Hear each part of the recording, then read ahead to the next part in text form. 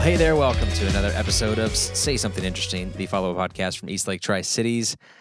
My name is Brent. With me today, as always, is my friend Megan. Hello. I had a little week off last week. Thanks for covering for You're me. You welcome. girls did a great job. Thank you. I listened to it on my drive home, on my long drive home, and it was great. It was super good. So we're back in the saddle, back in the semi-normalcy.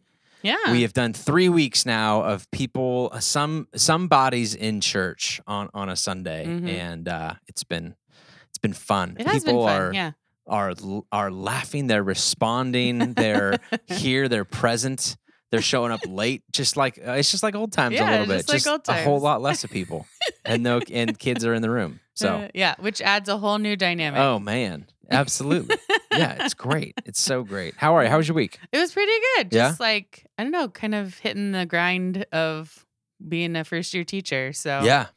just, In the plugging Pascal away. school district, which still has not declared kind of what's going on in terms No, of they have reopen not. stuff or hybrid It's learning going or to anything be, like that. I think it's going to be at least November before anything happens. That's crazy. Yeah. That's so crazy. That's my own personal opinion. I have no basis. You're my for insight into the any network, of that. so I don't know. So So everybody from Pasco's moving to Kennewick so that their kids can go to school.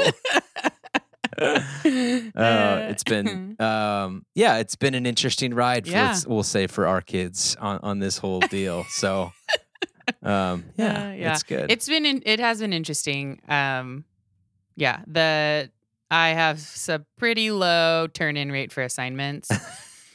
And by pretty low, I mean like What would you say? worryingly low. Like 50% is probably my Oh, turn-in rate. that's for actually assignments. higher than I thought you would say. Oh, see, but that's really low. Yeah. For like school Well, stuff. I'm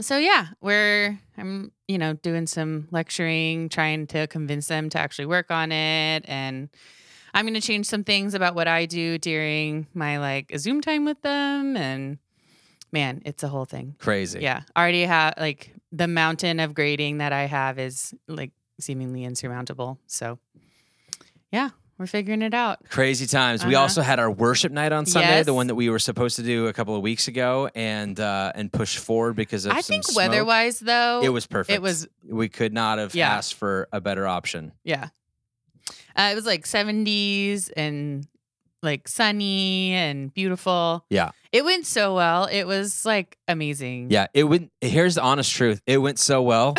As a staff, we said we're not going to do it again. Yeah, we can't do this No, again. because I don't want the bar to be so high that what are they going to do? Like, how do they beat this? They'd have to bring in a speaker or something. I don't know, do something different. But I was thinking, I didn't say this, but I was also thinking it's probably the most like publicly religious thing we've ever done by as a church. far. Oh yeah, for And I sure. was like, wow, I don't like, it felt like weird for a minute to be singing worship songs in a parking lot. the parking lot while where, people are driving and getting their blizzards across the street in the and Dairy Queen like parking lot. everybody can hear. Like it was loud. Yeah. Everybody could hear.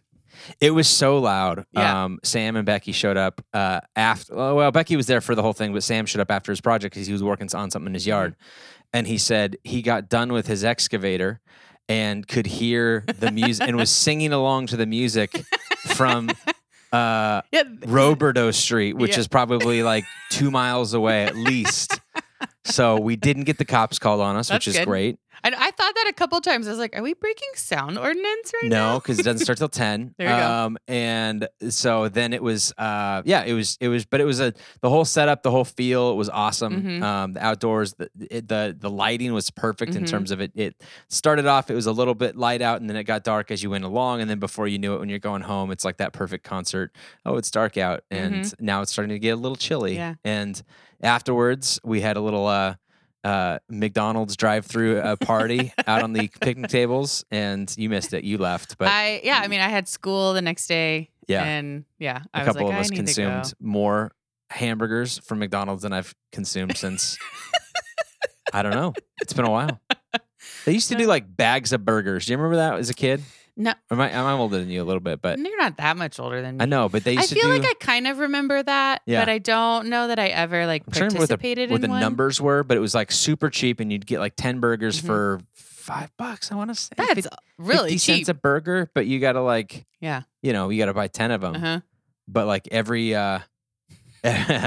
every big family in the church when you'd go, I'd go over to like Ryan Snyder's house, and Rick would always go through that. It was the cheapest way to feed a bunch of kids. Yep. Yeah. So, anyways. Yeah. Nice. Yeah.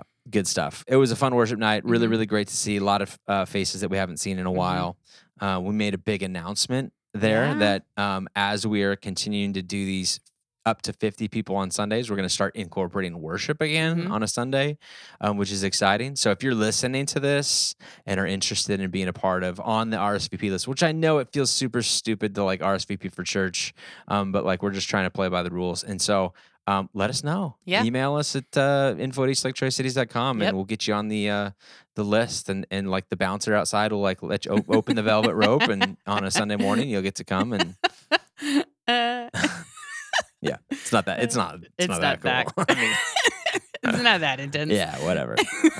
But it's good. There definitely were. I was like not in the worship section. I was like standing by the building, and because I was the bathroom monitor, that was my job. And there definitely were people who like drove by or walked by, and you could tell they were like, "What is happening? What is this? Oh, we had live music." so many people drive slow Yeah. during setup. Like, there's a stage. What is going on here? Like, does the Herald know about this? Yes, Karen. We actually had to fill out tons of paperwork. I know for this. the amount of paperwork you had Yeah. to go through. Yeah. The other reason we're not doing another one That immediately. is part of the reason. Yes, definitely part of it. But it was fun. It was good times. That really was like the consumption of my weekend in terms of we did nothing else. I went home Sunday night, thought I would catch up on football that I missed from being here for setup at 2 or 3 or whatever, and until then, and I promptly fell asleep. Yeah. About 10 minutes in. So Sounds good. yeah, and then peeled myself off my couch at God knows what time, lumbered my way back to my bed and went to bed. So That sounds about right. yep, Yeah. it was great. Yeah. Really, really great. Good. Well, we also finished off a series on Sunday We did. called God and Gold, a series on empire, and talked about communion and when we would usually, under normal circumstances, receive communion. And maybe you were able to listen to that at home or watch it from home and do it yourself, which is great. But talked about the Passover meal. And have you ever done like a Passover sort of No, like I haven't. ritualistic No. dinner thing? Okay. We've done one like a Seder dinner thing with the McDowells before, McDowells and Stickles at their house, and had a lamb, and we put it on the Traeger, so it's probably not the same as the open campfire. It was really good though. I bet it was really good. And like the unleavened bread, which is like good, really good, but you're also like, I can see why we typically leaven bread. Yeah.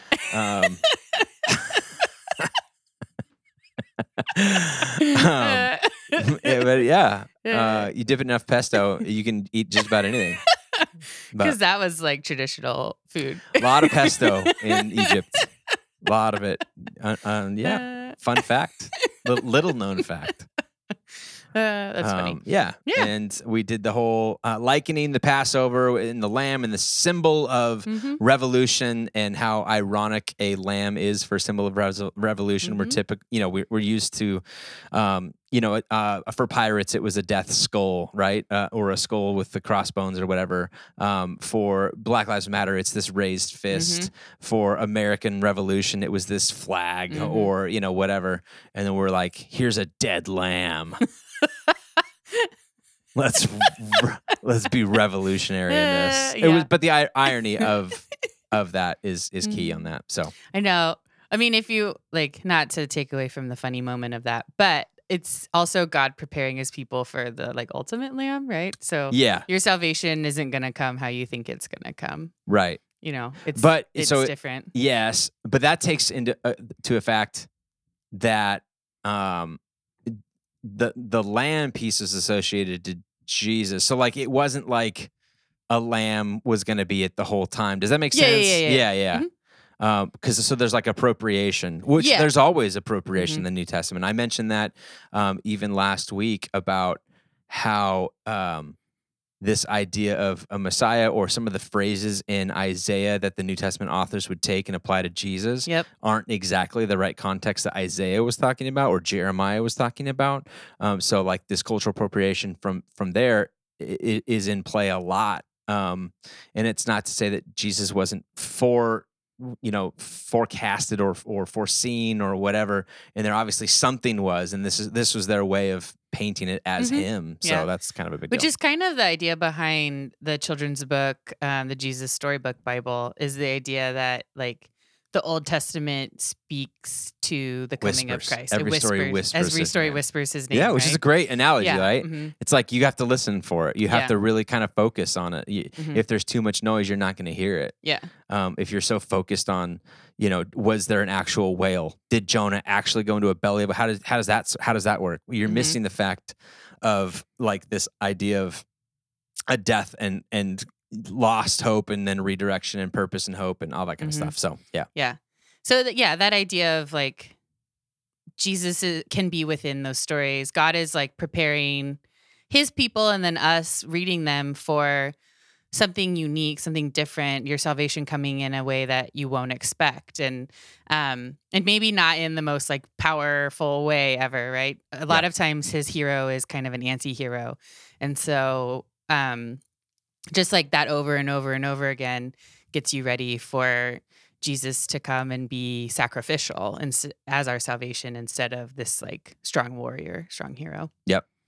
I really like the firstborn piece too, because that is kind of a holdover from an ancient society. I mean, I know that like a lot of times firstborns are the executors of an estate, or maybe it's the child that I don't know is the pride, but it's not the same as it was. It used to be that person, typically the first male firstborn, ran the show for all the rest of the brothers, which is why you see the whole the discrepancy of it in the story of Joseph of being this is the one of the youngest brothers, the 11th brother to be like the youngest brother. Yeah, he's this is Joseph in the Amazing Technicolor Dreamcoat, by the way, not other Josephs in the Bible. Yeah.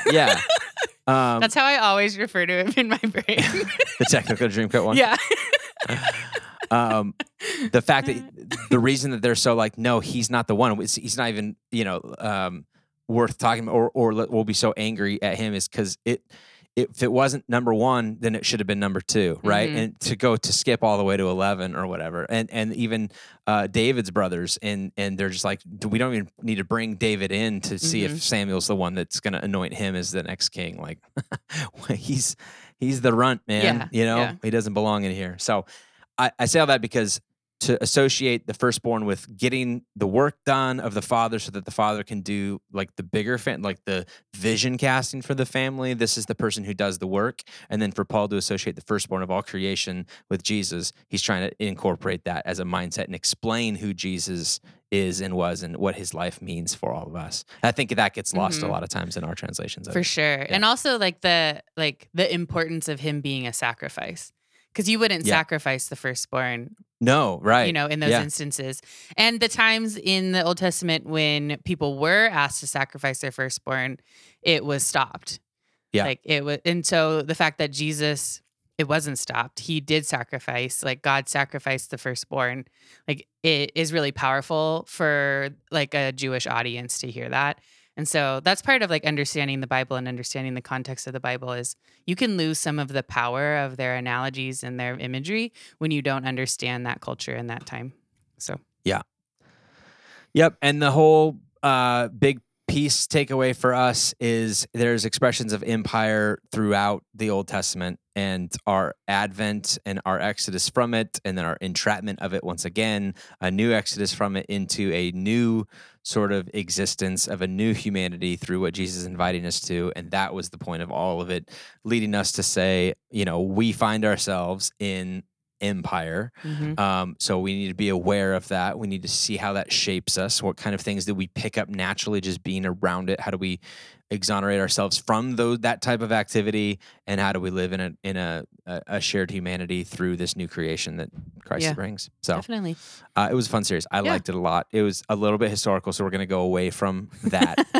We're going to start a new series on Sunday. This is exciting. This is I don't even know what breaking news. Yeah, breaking news. It's only you haven't heard about it because I came up with it about an hour ago, 2 hours ago. So, no, it's we're gonna call it Through the Looking Glass. Ooh. Because I read that. Yeah, you did. That in part one of this series, I read through some of that, and I was just really inspired again by Lewis Carroll's writing and how that the Alice in Wonderland movie came out of this very adult themed book, and how it really was celebrating wonder. And so I think you're going to really like this series. Okay. Because you're a science teacher. Sure am. And science, ironically, has always, I think, done a better job at encapsulating wonder Yes. than history does. Yes. I Because would say yes. in history, and I'm going to develop this a little bit further on Think on Sunday because I think this is interesting. I like history, but the maximum amount of wonder that you can really draw from history is, why did it happen like this and not some other way, right? So alternate universe sort of, I wonder what it would be like if, Napoleon had never lost, or Nazi Germany had never invaded Russia, or something like that, right? And so there is a little bit of wonder there, but it's limited to, most of it is just fact checking and trying to discern motivations. Science for itself is typically, here's why this, if you do A, B, and C, you can expect D, right? Except that until you can't. Until there's like quantum physics, until there's black holes, until there's so much about certain things of why do they do that. And for as much credit as we give science for explaining our universe, a lot of the time, it explains it to a point, and then we're left to be like, well, we don't actually know why the migratory patterns of these birds are this way. Yep. We know that they do it. We can prove that they do it. What is it about it? Is it in their DNA? Is it in their, what is it? And we just sit there and go, well, and we leave it to, we'll probably figure it out someday. Or, who knows if we ever do figure this thing out. So, I'm excited for a little bit of, it's going to be a series on wonder called Through the Looking Glass. It really is going to have nothing to do with like Alice in Wonderland, so you don't need to read the book to come with that. But I just felt like we've been so inundated with history. Yeah. But let's sidestep a to go in a different direction. That's cool. So I love wonder. I try and instill that in my students. It's like my number one priority as a science teacher. Yeah. Is to get you excited about wondering things. So cool. I had one more thought about the Glad and Gold, because you were talking about empire is not forever. That I don't remember what your line was now. Yep. Empire will not last. I just thought that was like a really hopeful piece of, because sometimes empire can feel really oppressive and like overwhelming. And so as a Christian, when you are living within empire, like you can really hold on to that piece of that. This isn't forever. This may last my lifetime, but it's not forever. And so like we can see a way out of that and a way out of those ideas and those practices that are really harmful to ourselves and to the people around us. So. Yeah. It can be hopeful for people who are don't benefit from current empire. Yeah. It can be very, very scary, fearful for those who are benefiting currently from it, right? And a lot of political science books right now are about the rise and fall of it, because it feels like America's in this unique, we've had a pretty good run. We haven't lost a world war ever, right? I mean, you know what I mean? Like this is we're doing pretty well. And this is when you would think, no empire lasts forever. And that just history proves that. And so then all the fear mongering of, well, if you elect so-and-so, or if this happens or whatever, this is why you should vote in the same way or think the same way that I should. Because if you don't, it's a harbinger of what's to come with America and the downfall of the empire. So all that to say, I take that for what it's worth on that side of things. I'm not, it's not a political message for me. It's just a matter of realizing, like everything falls apart at some point, right? So, yeah. But I mean, like the hope as a Christian is God doesn't. Yeah, absolutely. And right. so, like, yes, this is gonna fall apart, but you're like, as a Christian, you can stand firm in that faith and you're in God and what He has in store for this world, and so like, I don't know. It's kind of like a morbid hope, I guess. Is that a thing? I don't know. Yeah, sure. Like, this is going to fall apart. This could fall apart. This might fall apart, but there's still hope for me in like my belief in God and my faith and like my standing with who's actually in control. And it's not this empire that is seemingly running the world right now. Yeah. It's good stuff. I like it. It was a fun series. I enjoyed it a lot. And anything else from your end of things? That was it. Okay, great. Let's jump into our something interesting Yeah. because I'm super excited about You this. are I'm stoked. I couldn't wait to get here. Yeah. You want to go first? Sure, because Okay. you opened, so I go to go Yeah. first, right? That's good. That's really good. We'll leave it on a high Yeah, note that's then. good. Yeah. Because mine, I'm not super confident about it. So what she's saying is if you have a fast forward 30-second button, you could probably hit it. No, I'm just kidding. I don't know. I was like looking around for different podcasts. And so I was looking at Hidden Brain and listened to one of their replays about laughter. And I thought it was really interesting because they were talking about the use of, I mean, a lot of it was interesting, but they were talking about the use of laugh tracks in like sitcoms and all of that. Geez, yeah. And one of the main reason they end up using them is because laughter is ultimately a social behavior. It actually has very little to do with what you think is funny or not. And so most of the time we laugh as a like social normalizer and like a social activity. And so what they found is on like radio shows and TV shows, when they didn't have a laugh track, people weren't laughing, didn't think it was as funny because they didn't have that social cue of laughter. And having a live studio audience isn't like, you can't control that as easily about like where you want people to be like, this is something funny that you laugh at. Yeah. And so that's why they started using laugh tracks. And they said in the show, this was the other interesting thing. They said that Friends, which filmed in front of a live studio audience, would do a full rehearsal beforehand. And then they would rewrite, and then watch where the audience was laughing. And then they would rewrite lines and things to maximize those laughs at that time for when they recorded for the show. Yeah. And I was like, yeah, that's cool. That is awesome. So- We watched a show the other night based on a recommendation from my brother-in-law called The IT Guys, I think is what it's called. Okay. And it has a laugh track, and I hadn't watched a show with a laugh track in a while, and I was like, oh, this is so cheesy. I mean, the show ended up being decently good. We enjoyed it, but like the laugh track piece of it, we're like, oh, this is why we don't do these anymore, right? But I also think like the filmed in front of a live studio audience thing is an outdated thing. Yeah. And how incredible of an experience that would have been, being there watching that actually being filmed would have been crazy. And the takes and all that stuff, it's fascinating to me how they kind of thought through that and did some of that. And I'm really not a laugh tracks kind of guy. I think it's always like, Lennon watches Disney Channel shows and they're all laugh tracks. And I'm like, God, these jokes are not funny. Don't put that they don't deserve that much laughter. You can do something quick if you really want to fill the void. It's kind of like watching these football games with the piped in noise. Yeah. And it's like a 4-yard run and the crowd goes nuts like they just won the Super Bowl. And you're like, whoever's running this is not doing this very well. You have one job and you're doing it terribly. The jokes that they would, if you could time it better and be like, that deserves a 9 laugh track and that deserves a 2, right? And they just don't seem to be good at that. All right.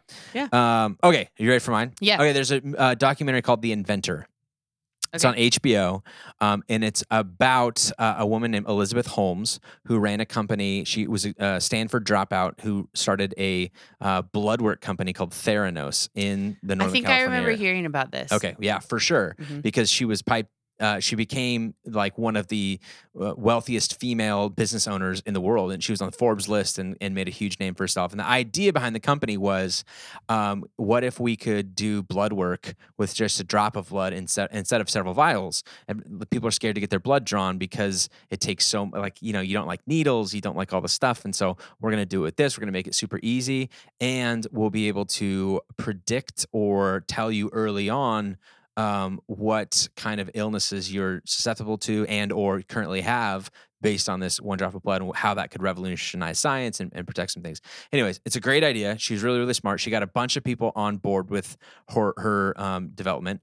On her board of directors are people like Henry Kissinger, local legend Jim Mattis, and some others who are all just like, if you heard the names, you'd be like, oh my gosh, big money, lots of influence, all that kind of thing.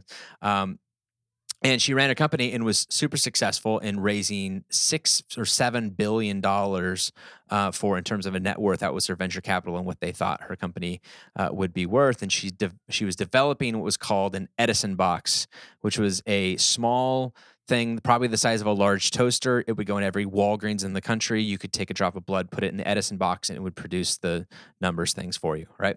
So as it turns out, they kind of overpromised and weren't able to actually back the data up with it, but they wanted to keep this ruse up. And part of it is having this vision for something that you genuinely want to change the world and make it. And then all of a sudden people started asking questions like, well, how does it work? Well, we can't tell you, it's proprietary information. Yeah. Well, okay. And so what they were doing was taking stuff and sending it back to a lab, doing it on other testing equipment, and then sending it. So it wasn't like actually doing what it was said to be doing. Yeah. But, it was this idea of sell something, and if it takes, we'll have the R&D catch up to our promised release dates, and we'll make this thing work. And I'm sure that happens with movies and everything else, right, too. So it's not just this. I mean, except I that feel like Tesla does that a lot. Yeah, Tesla, right? So. But this just got out of control. It wasn't doing anything, and she's keeping this like facade things going, and then everything comes crashing down, and as it inevitably does. Yeah, and now she is facing wire fraud and jail time and all these things. And so it's an interesting story for sure. But there was a behavioral psychologist who came on his name is Dan Ariely, and he talks about how when we watch this, we look at it and say, how could somebody do something so really horrible? Because the deception got like, people called her on it, and the New Yorker did a story about it in the Wall Street Journal. And instead of like being like, you're right, we got to do better, it was doubling down on the mistakes and really operating at a high level of deception. And so then the question becomes, how does somebody who, like, why not just own it, and how could somebody get to that spot where this is okay for them? All right. So what Dan Ariely says is, we did a social experiment with people. We took a dice, we took people into a room, and we said, we will give you whatever number comes up on this dice in terms of dollars, either $1 to $6 is this experiment, right? But before we roll the dice, I want you to think if you want the top or the bottom of the dice. And you have to tell me right now, think about it, and make a decision in your brain which you're going to take, the 1 or the 6, the 3 or the 4, the 5 or the 2, right? And then they roll the dice to see which number comes up. And he said it was amazing how lucky people were when it came to the 1 and 6 numbers compared to the 3 and 4, right? Yeah. And I picked the bottom. Yeah. Oh, how lucky for me. I picked the bottom, right? I get $6 instead of 1. Obviously, it was hyper-balanced in that way. And he said, so then what we would do is we would apply a lie detector machine to these people. They knew they were being detected. And obviously the numbers drop, but it's still super lucky to get a 6 versus a 1 in this way. And the lie detector would be able to tell that they're lying, because when we lie for our own personal benefit, we get anxiety over it and we think we're going to get caught. And so our blood pressure rises and all the things that trigger a lie detector test. He said, but when you introduce the idea of charity, when you say this money's not going to you, we're going to give this to a homeless center, or we're going to give this to help feed whatever kids that need food. And all of a sudden the money that's raised goes to something other than yourself. What happens is the lie numbers go back up, and it's not reflected in the lie detector test because we don't feel any guilt about it. Yeah. Because our behavior, our internal mechanisms are not triggering this idea of we're lying for our own personal benefit. So he says, how do you, of course, did she make a lot of money? Did she do well off of, making this company? For sure. She had private jets and a ton of money and lost it all, right? But the reason that she got to this point is she genuinely probably convinced herself, I'm doing this for the good of humanity. This is going to revolutionize the medicine industry and help a lot of people. Yeah. So I need to keep this ruse up. I need to keep lying in this way because this is going to help. And so therefore it triggers that. It was so fascinating. One, the social experiment was great. That was probably the best part of the whole documentary, but the whole thing was brilliant. So highly recommend The Inventor. And Dan Ariely writes a couple of behavioral books. Predictably Irrational is one that I've read for him. It was fantastic. I like that kind of writing and thinking. So check that out. My kids are here. Yeah, they just turned on the bouncy house. And they just turned on the bouncy house. So if you hear like a really loud, sounds like a jet fan, then it goes off right when they probably just remembered that we were recording. Yeah. So. All right. That'll do it for today's Yeah. episode of Say Something Interesting. Kicking off the brand new series called Through the Looking Glass. The series on Wonder. Week 1 on Sunday, 10 o'clock. Online, eastlaketricities.com. See you there. Or via our app. Make sure to download that. Emoji Charades Part 2. That's right. We did Emoji Charades on Sunday. Oh my gosh, you guys. If you missed it, that is worth logging in for its own thing, because I'm sure it's still a part of it. Fabulous. So Megan and Kylie sit on a couch and we feed in emoji symbols that define the plot lines of TV shows or movies. It was titles. It was like movie titles. Movie too. titles, right. Some of them were plot lines, but most of them were just like titles. Got it. So the first couple are easy. Your wife went bonkers. She does. She gets all nervous. She gets all red-faced.